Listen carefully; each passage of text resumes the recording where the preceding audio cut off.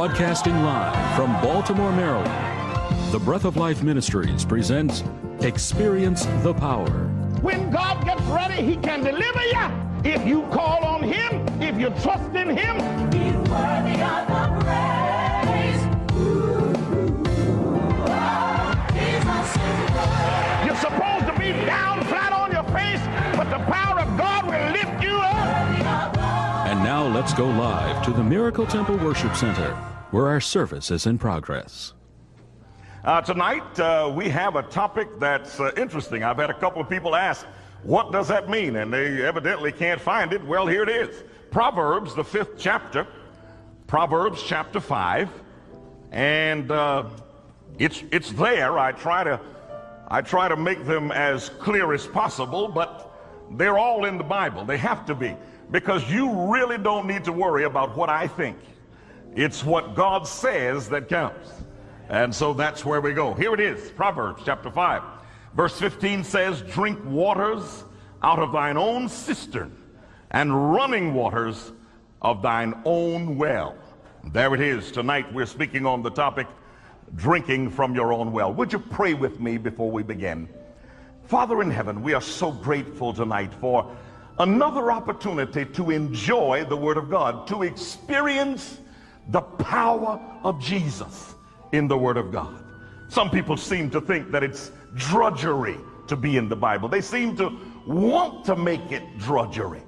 But when we open the Word, there is power, there is joy, there is salvation. And so tonight we pray, Father, that the Holy Spirit will hover over us and move among us, so that we might feel the power and sense it in our minds and hearts. In the name of Jesus, amen. Let me do something tonight that I've done at least once before. I have inverted my sermon. I sometimes want to put the best for last. In the Bible, you remember about the water that Jesus changed. And when he had finished, they said, where'd this come from? And somebody remarked, you saved the best for last. Well, if Jesus comes in the house, it's good at the beginning, and it gets better and better. What do you say? Incidentally, a Christian marriage ought to be that way. It ought to be just like that. Jesus performed that miracle at a wedding. It's a good symbol. If you are connected in Christ, it ought to start good and get better. So let's begin with a few general admonitions. Most of the folk in here who are married already know these things, but let's just remind you. First of all, you should do whatever you can to maintain family worship. Now, in these days, it's not easy because everybody's on a different schedule. But if you take the time, if you make the time to pull the family together and to worship the God of heaven, to let Jesus have a place in your life, I guarantee that it'll make a difference. You ought to plan weekly family days. Family days. Not easy to maintain, but you know, you ought to sit down and look at each other at least once. A long time ago, let me tell all of you young people, ages ago, people used to eat together. I know it's hard to believe, but they actually sat down at a table all at one time, and at that moment they would say grace over the food, and then sometimes they'd repeat text, sometimes they'd share something, but it gave them a moment to come together. You ought to plan not only worship, but days when the family comes together. You ought to make family activities joyous. Some houses resemble mausoleums. Huh? And if you think that's going to make you grow and be happy, in fact, sometimes it worries me that people believe that in order to be holy, you should be sad. Eh? Oh, come on. Don't act like you haven't seen any of them. I've met people who looked like who acted like they were baptized in lemon juice. They wanted to be holy, but they pretended that being sad makes you holy. If you ever read in Galatians, the chapter 5, where it talks about the fruit of the Spirit, of course, love is the fruit of the Spirit, but the first manifestation after that is joy. So if the Holy Spirit dwells in you, there ought to be joy. You ought to demonstrate love constantly. Now, gentlemen, this is a time when maybe we need to talk. Because I know that, some of us think that if you bring home money, and if you bring food, and if you supply things, that your wife ought to know that you love her. Well, there's something about the way women are wired. They like to kind of hear it, even though it may seem obvious to you. So look, it really won't crack your jaw. It won't hurt your throat. It will not make your teeth look worse. You can actually squeeze it out. Remember before you got married, all that stuff you used to talk? Huh? You had songs that everybody knew, but you put a little twist on them. Huh? You had poems that you thought she had never heard before, and you pretended that they might have been yours, but you always had some little sweet something to say. Now when you get married, all you got to do, got to do better than that. The fact is that marriage does not consist of temporal things. That's a $5 word that means it doesn't matter how much you have. I want to read a text about that one because there are some people, in fact, I know ladies, who are looking for a man with money. And you know who you are. Luke chapter 12, this is in the Bible. And while I'm on it, I might as well say that there are some men who are looking for women with money. If my granddaddy could have gotten a hold of you. Ooh, granddaddy had stuff to say about a man who wouldn't take care of the house, but I got that coming. This is Luke chapter 12 and verse 15 says this.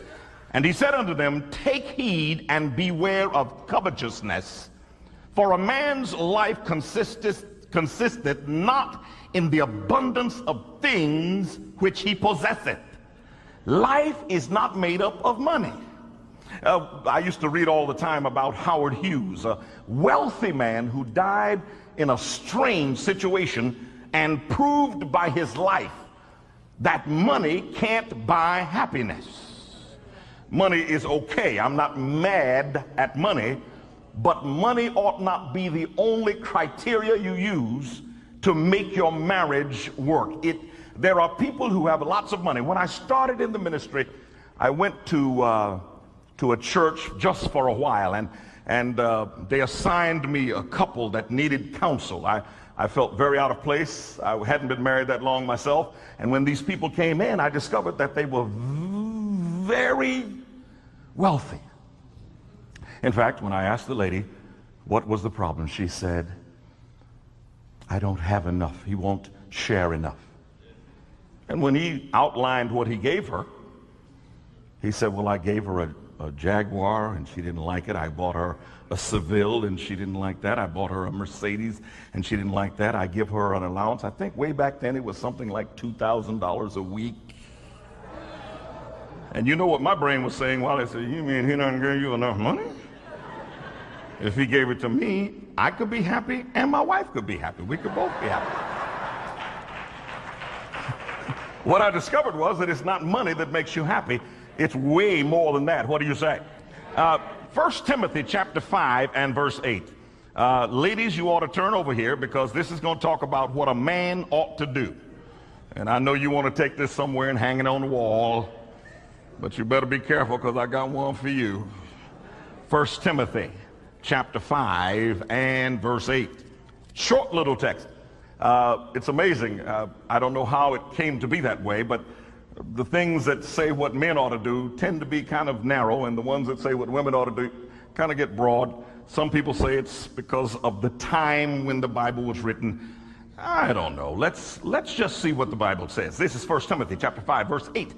But if any provide not for his own, and specially for those of his own house, he hath denied the faith and is worse than an infidel. Is that strong enough? So I guess what I want to say to brethren is, before you say I do, make sure you can.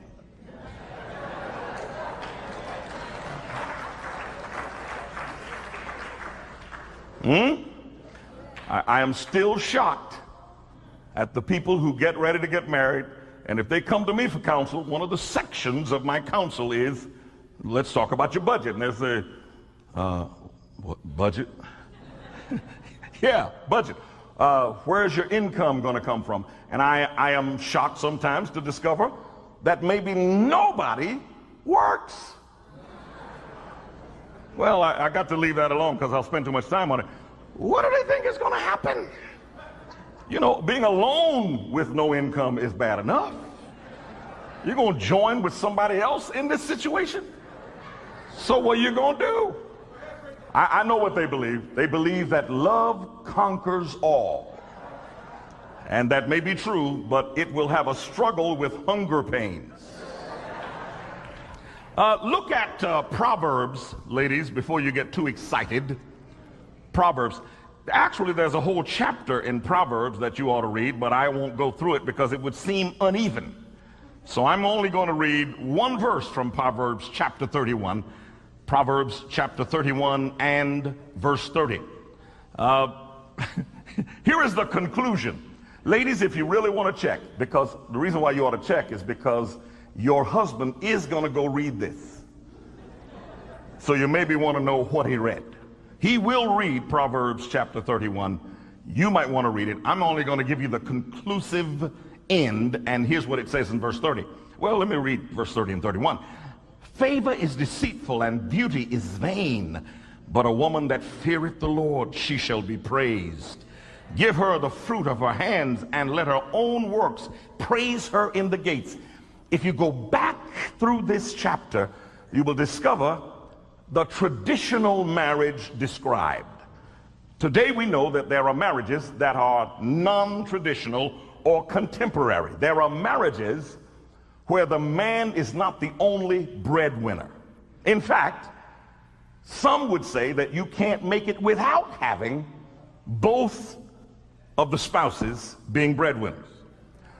When the wife goes to work, you are no longer in a traditional marriage. Now, there are men who believe that even after she goes to work, the rules still apply. I wish you'd go in there and cook something.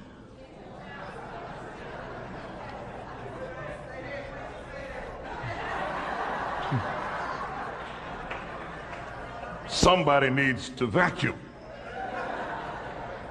Somebody ought to do the laundry.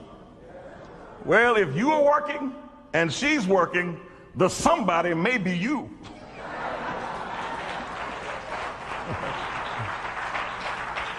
I'll be honest with you, my wife had a job, well, she's had a few jobs where she made way more money than I did. You should have seen me. When she brought that big old check home, I put a smile on her face.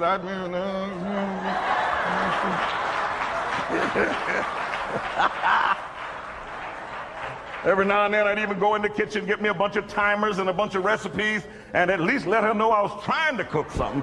Come on in, girl. And she might have had to put something in it to make it right. But what I wanted to let her know is, honey, when you plank that big check down and it goes boom, I'm a man working to make it good for you. So here's what you got to do. You got to decide, do you have a traditional marriage or a non-traditional marriage? If it's traditional and she stays home, then you got a right to go on in there and,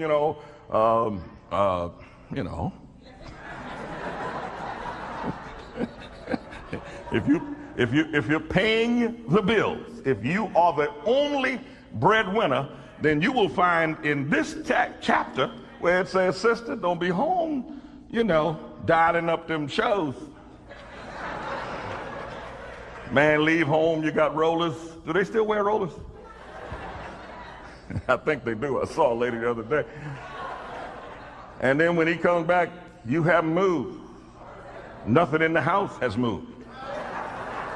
Go on in there. I think there's something left over.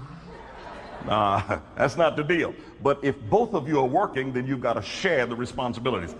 Does that sound okay to you? Look at 1 Peter chapter 3. 1 Peter chapter 3. I want to talk about some of the practical things that can happen in a marriage to make it better. 1 Peter chapter 3, and we're going to start with verse 8. This is a text that most people would not apply to marriage, but I'm going to do it because it fits.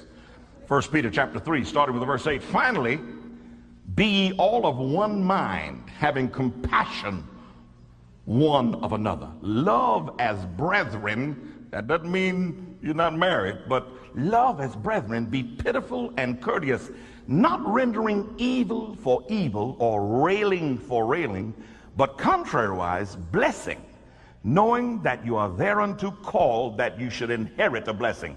For he that will love life and see good days, let him refrain his tongue from evil and his lips that they speak no guile. Let him eschew evil and do good. Let him seek peace and ensue it. For the eyes of the Lord are over the righteous, and his ears are open unto their prayers. But the face of the Lord is against them that do evil. What you need to know is that when you shut the doors of your house, God is still looking. There are people who have split personalities in their marriages. When they're out there, oh, honey, how are you? Come, dear. This is my wife. Yes, honey. They say, oh, look, this is my, you know. And then when they get inside, see you tomorrow. Take out the trash. Did you pay the bills? You turn into maintenance conversation. But what you need to know is that fake you putting on outside, you need to be better inside the house when nobody's looking than when somebody is looking, because the eyes of God are on you. So you gotta pay attention to that. You ought to, Ephesians chapter 4 and verse 26. The Bible says that you ought to end each day without the sun going down on your wrath. I'm going to get to some wonderful things that will kind of connect with this. But if you want to stay married a long time, don't let stuff build up. Handle it while it's small. There are no two people who fit perfectly. Somebody in your family had a habit that you thought was okay. But when you get in a household with somebody else, I don't care if you were reared next door to each other, there are things that your family did and things that your family did that don't match. So you may be sitting there and, you know, it gets a little quiet when you first get to the real marriage. I'm not talking about that. You know, everybody can deal with that. That's what you saw on television. And then it kind of gets to, hey, how you doing? And then you,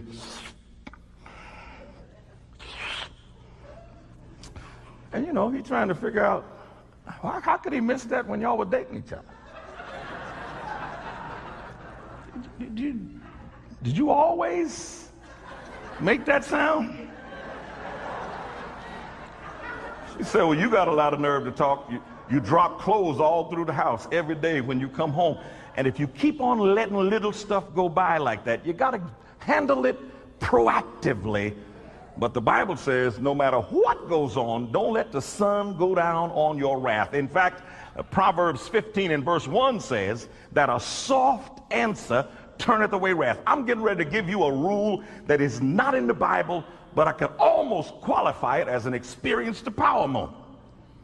Think before you speak.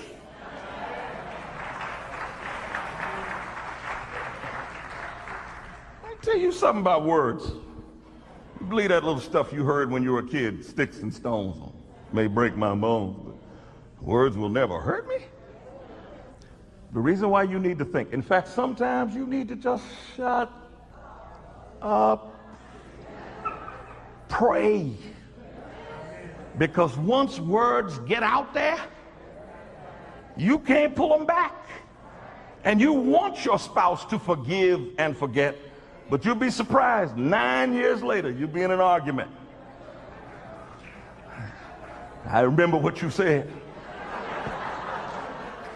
So try to let as few negative words get out there as possible.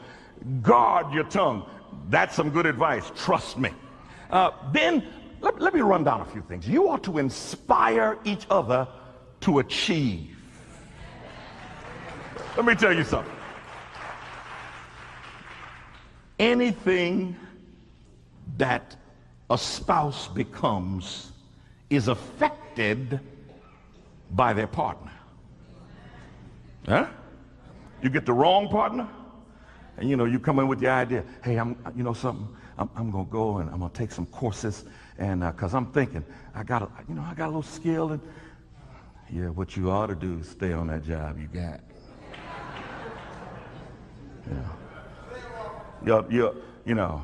I don't know about all your old dreams. I know you getting a check.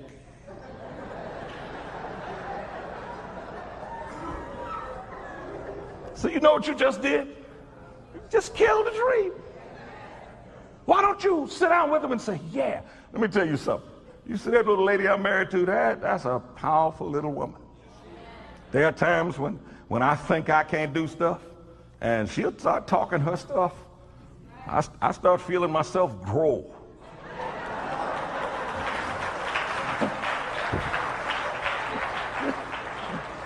I'm thinking, I got an idea. She said, yeah, do that. She may ask me now, how you gonna finance it? That's okay. But you've got to inspire the best in each other. And unless you find out that somebody does inspire the best in you, don't marry them. By the time they get through pushing you down and down and down, and there's some people who get excited about pushing you down. You cannot have that kind of experience in you. You ought to inspire each other to do more things. You ought to share interests. Marriage is like a ladder. The two vertical pieces must have connecting rungs. If you have nothing in common, I almost said if you have nothing in common but sensuality, but if you have nothing in common, there will come a time when you're trying to figure out what should we do now. But you ought to have some things that are in common. You ought to learn to like the things that interest your spouse. When my wife and I got married, I could care less about furniture. The family where I grew up, we did not have discretionary income to worry about styles of furniture. We thought a chair was still a chair. But my wife had studied these things, and so I must tell you that at first it was a little awkward, but I said, yeah, man, what kind of chair is that? That's Mediterranean. Ah. All right, I can see that. I always liked to look at cars even when I couldn't buy them, so she'd go out and look for cars. She didn't particularly like cars, but she, you've got to share things. And the more things you share, the tighter your two vertical pieces become, and it welds you together. Huh? If all the things you like are with the girls, or if all your things that you like are with the boys, you're going to grow closer to the girls and the boys than to each other, and trouble will follow. I should have charged tonight. I knew it. Remember special days. Gentlemen, let's be real. There are some days you ought to put in your Palm Pilot, your organizer, your Rolodex, write them on a piece of paper and stick them in your closet. But there are days you can't let pass. All right? You let an anniversary go by. She won't come straight at you.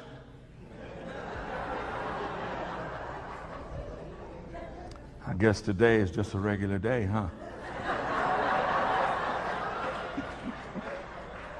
If you got a bad memory, write them down. Put them in a book you always look in. And ladies, you ought not make it a one-way affair. The man in your life deserves to have special days recognized too. In fact, you ought to make every day special. The things you used to do when you were trying to win each other and impress each other. Come on now, I'm not going to bother with you long. I don't have time. But you remember, wait a minute, honey.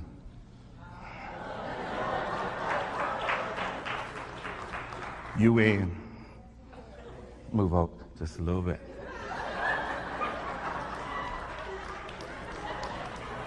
You remember that? Now, hey, what you waiting for?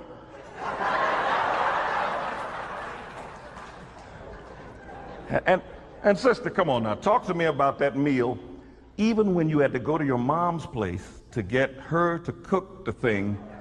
When you brought it home, it was yours.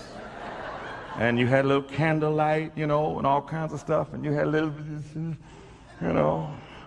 You got to keep on doing that. If you know the man likes a special kind of something, cook it again.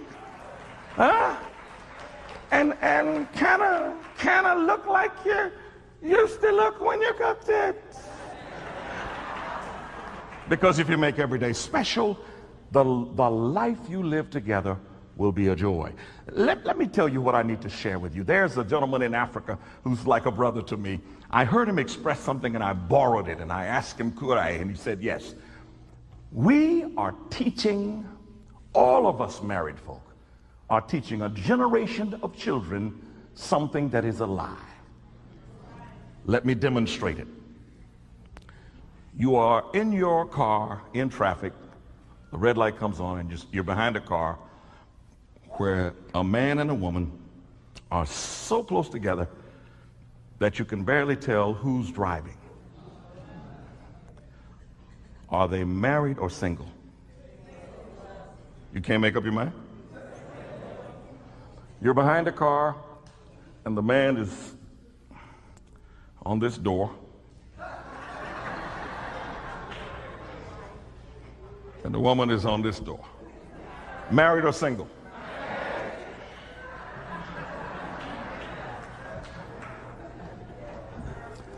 Let me tell you what we're teaching children.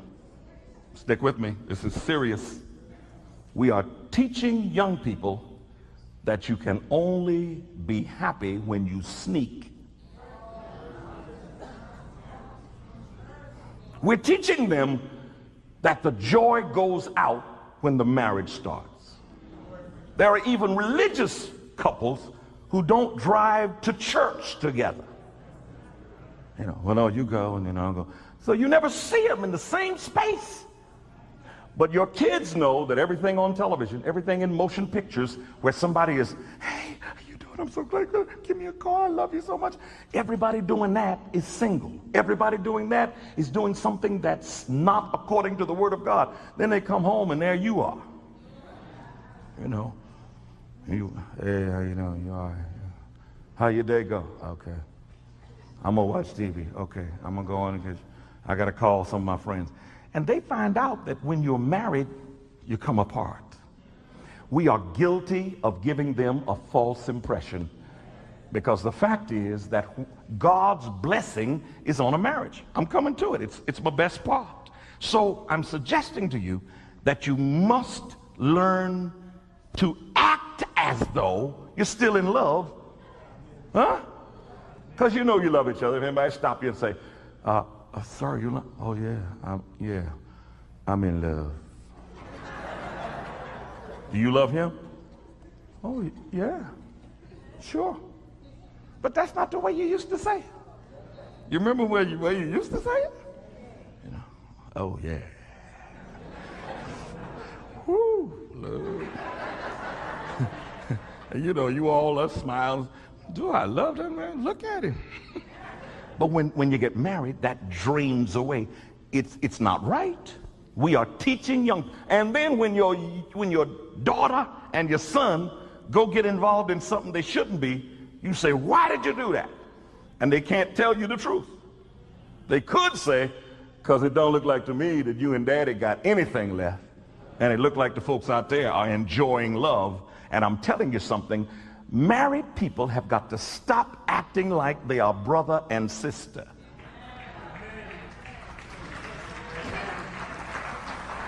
All right, I got too close to you. You got quiet. I got one last thing to say before I go into some serious stuff. Don't tell your business.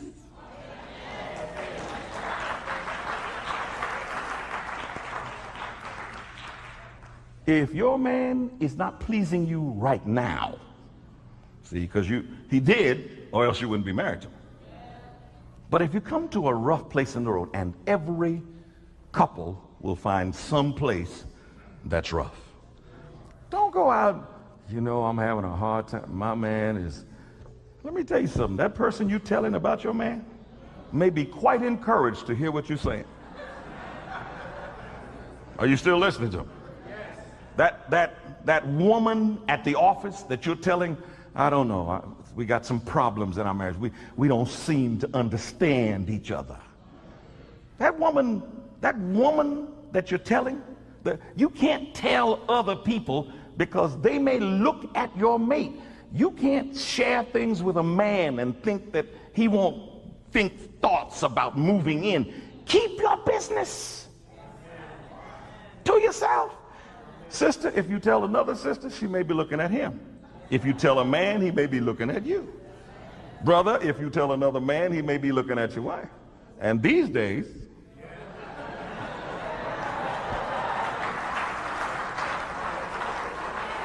I need to take you to Malachi. It's amazing what you get on your own. Malachi, chapter 2. Are you with me? Last book in the Old Testament. And I've got to read you something that I used to put at the very end, but it needs to be in the middle, and that's where we'll put it tonight. This is Malachi chapter 2. And go to verse 16. Malachi chapter 2, verse 16. For the Lord, the God of Israel, saith that he hateth putting away. For one covereth violence with his garment, saith the Lord of hosts. Therefore take heed to your spirit that ye deal not treacherously. This text is pretty clear. You don't need a background in theology or biblical languages. What it says is that God hates divorce. God hates it. He says it's covering violence with your garment. In other words, it's doing violence, but then covering it up.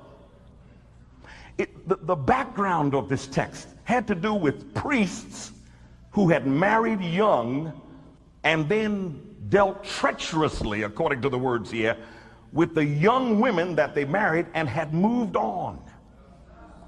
Let me tell you something. When the Bible says that you get married, God makes you one flesh, take that seriously. When you get divorced, it is equal to an amputation.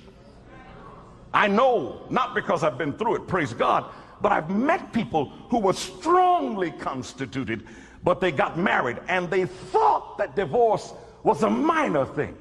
But God says, I will make twain one flesh.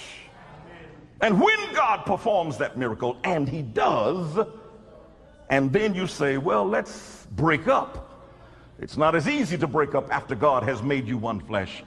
And even under the best of legal circumstances, divorce is a horrible situation.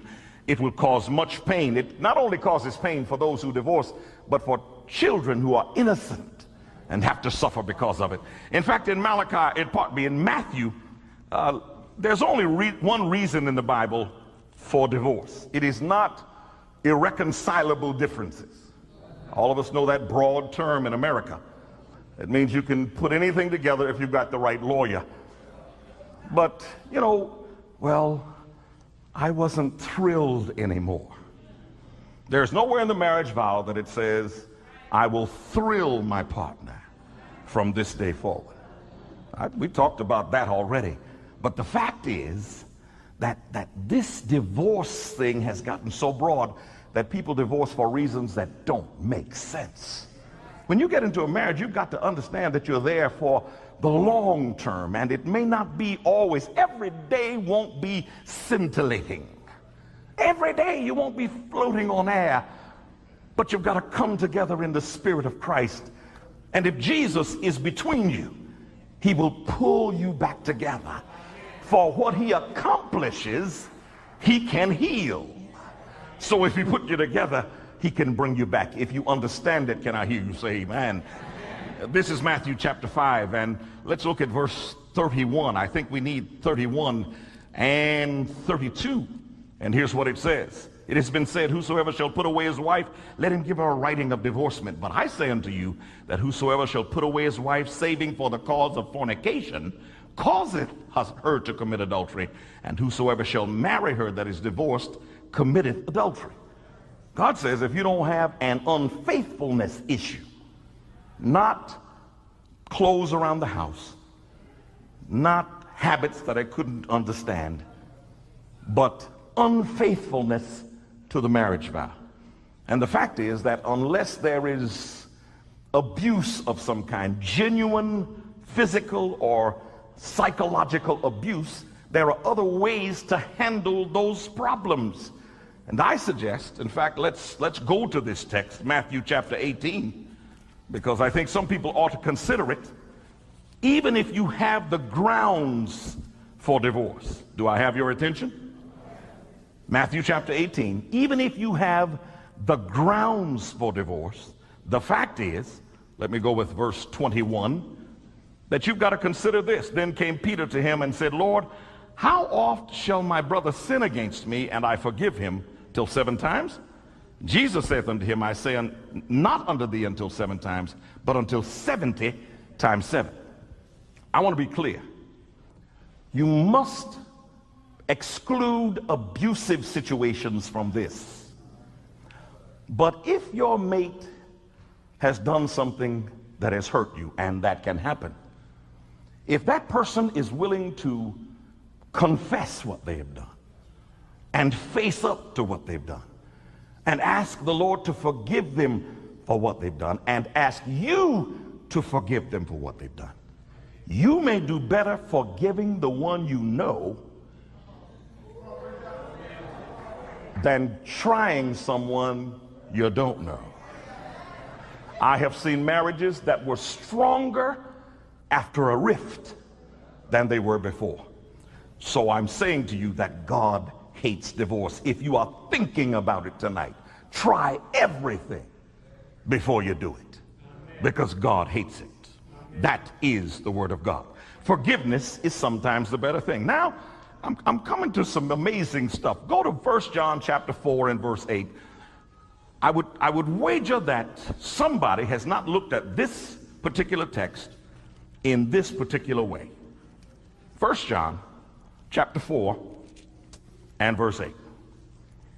He that loveth not knoweth not God, for God is love. If God is love, then I believe he is. If God is love, I believe there's no question. 1 John chapter 4 verse 16 says love is of God. If love cannot exist outside of God, then without God in your marriage, you can't fake love, you can't mimic love, you can't experiment with love, you can't even make love. Because without God, there can be no love. So if you don't have God in your relationship now, invite him in. Because whatever you had before God got there may have been something wonderful, but it wasn't love. Because God is love. I dare you to get closer to God. I dare you, because if you get closer to God, God has promised that he will do things for people who love him. Everything that God touches gets better. I'm going to stop a minute and just try to let you understand what I'm trying to preach. If God touches it, it improves. So without God, there can be no real love. The Bible says that marriage should be the formula for handling loneliness. In fact, let's go there. Let's go to Genesis chapter 2. Start at the beginning. We can get this in quickly. I can't read all of these, but some of them need to be read. Genesis chapter 2, and let's start with verse 22. And God blessed them, saying, be fruitful and multiply, and fill the waters and the seas, and let the fowl multiply. And the rib which the Lord God had taken from the man made he a woman, brought her to the man. Told you about that last night. But God did not take a rib with plans for taking more ribs.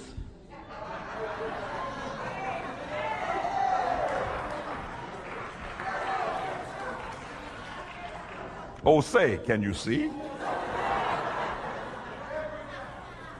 See, if God had left that thing open, say, look, Adam, we're going to try this. I may have to go back in. There was only one rib. So the connection was not temporary. There are people who actually marry. I talked to a couple for just a little while. I brought them together for counsel, and they said, Pastor, we're going to get married, but we're just going to try it out. I said, I'm sorry, I'm finished. You got to find another counselor, because I don't counsel temporary arrangements. I don't have time in my life to counsel folk who trying it out. Marriage does not have a trial. You ought to know something before you get into it, because God did not intend that marriage be impermanent.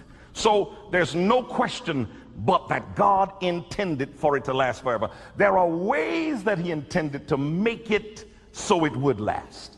And among the wonderful things, and I must tell you that I believe that God invented sex. In fact, I'm about to prove some things from the Word of God. But that was not the stabilizing force. God invented the connection that he makes between a man and a woman. He says the twain shall become one flesh. In Ephesians, he says, I compare marriage to my relationship with my people. And I got a question that's easy to answer. Is Jesus going to leave you? Under no circumstances is Jesus going to leave. You may leave. In fact, I say to you tonight, anybody who ever says that we are not together anymore, you can't say Jesus left, because he never does. He's always there. In Hebrews chapter 13, I can't go to it, verse 4, it says marriage is honorable and the bed is undefiled. Some people are shocked at that. What God intends to say is that marriage brings honor, and in a marriage relationship, God blesses the physical connection. It's one of the things that he put there to keep us together. In fact, 1 Corinthians, you ought to read this one. 1 Corinthians chapter 7, and if you go to verses 4 and 5, 1 Corinthians 7, verses 4 and 5, you discover that there are rules there. It says, the wife hath not power of her own body, but the husband. And likewise also the husband had not power of his own body, but the wife. Defraud ye not one another, except it be with consent for a time, that you may give yourselves unto fasting and prayer, and come together again, that Satan tempt you not for your incontinency. Now this is pretty clear. God says when you get married, you don't have control over your own body anymore. You just gave your body, my brother, to your wife.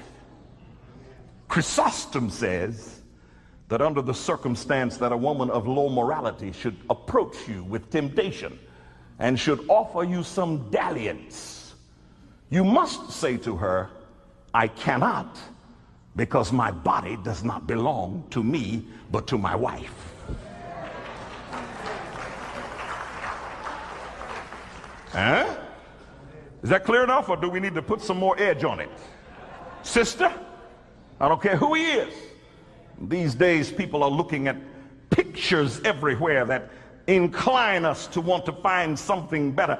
Let me tell you something about the beauty of being married for a long time. And I want to recommend this to you. If you want to get your wife excited and make her remember things that she hasn't in a long time, describe what she looked like when you first saw her. Because see, all them little bodies running around on television, they may be full of saline and silicone. But you know what your wife is made of.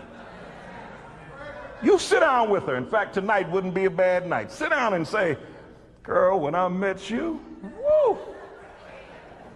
First thing, tell her some other, don't get all excited for her. Don't move to the central movement. So your eyes were so beautiful. And then there was your character. Because I'm going to tell you something. Character is more important than shape. Form and shape may disappear, but character will last. Tell about it. And look, you know the beautiful thing? As you grow older together, you change. You go through stages together.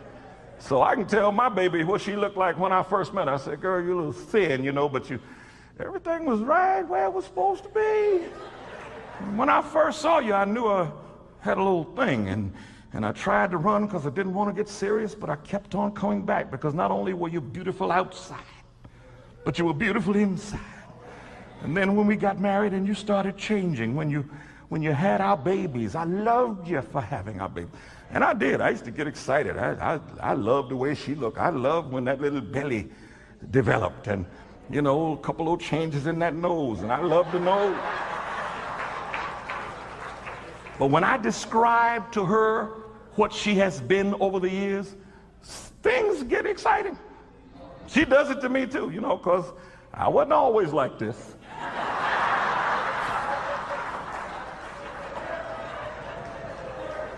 I used to look okay. Time has been unkind, but she reminds me. She said, when I first saw you, she'll explain, she'll talk about what it was that excited her. And you know something? When she described me, I kind of straightened up. Well, you're a slow audience if you don't have it by now. Let me take you to my main text. Are you ready to go there? Go to Proverbs chapter 5. And the clock is angry, but it cannot steal this from us, because this is the experience, the power moment for tonight. And I think you're going to like it. Proverbs chapter 5. And let's start with verse 15. Drink waters out of thine own cistern, and running waters out of thine own well. Let thy fountains be dispersed abroad, and rivers of waters in the streets. Let them be only thine own, and not strangers with thee. Let thy fountain be blessed, and rejoice with the wife of thy youth. God intended husbands and wives to rejoice together. If you're walking around looking mad, you don't touch each other's hands anymore. You don't go anywhere with each other anymore. You don't find each other's company enticing. You have done something wrong. Here is what God says. In the days of old, you connected wells and cisterns. Got to make sure I get it right.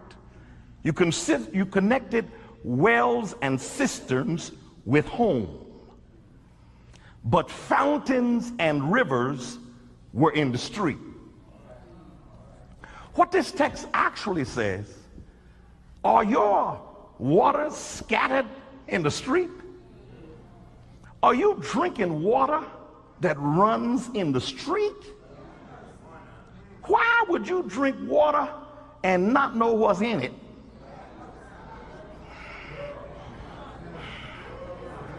Trying my best to preach.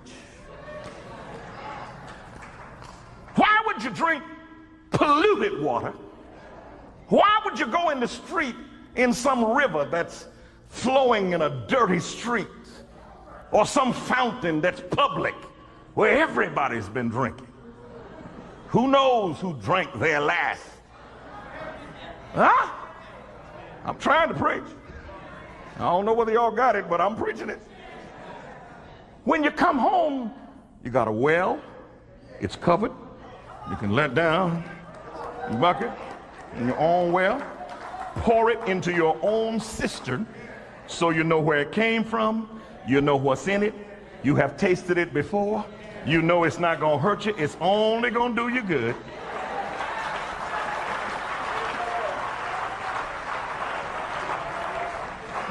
So while other folks are thirsty,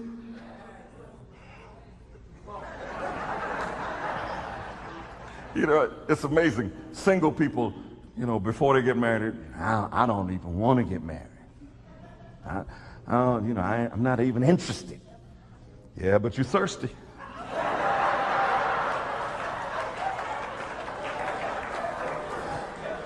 Thirsty.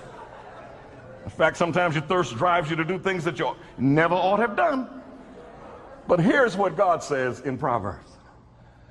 He says, sister, you don't have to be thirsty anymore. I'm giving you your own well. And I'm giving you your own container, your cistern. So your days of drinking in the street are over. You don't have to worry about being thirsty. All you need to do is get home.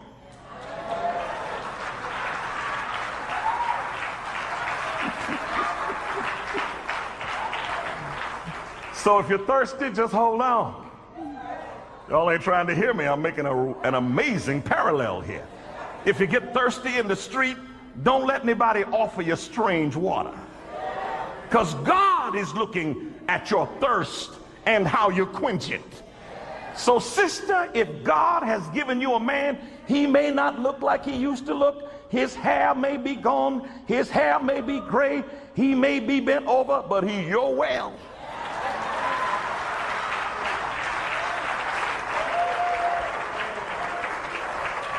And he got bent over by going out working to make your house a home. He got that way by bringing home what you needed to rear your children. And you ought to hold on to that man, rub his bald head, and praise God for it.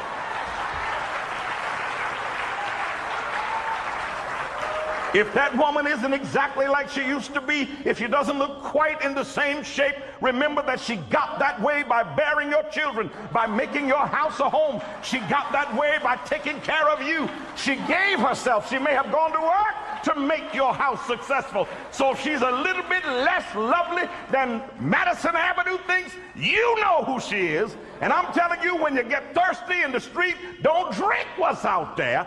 Get home before you quench your thirst. Until Friday night, may God hear you when you call. May God lift you if you fall. May God bless you as you stand. May God hold you in the palm of his hand. Good night. God bless you.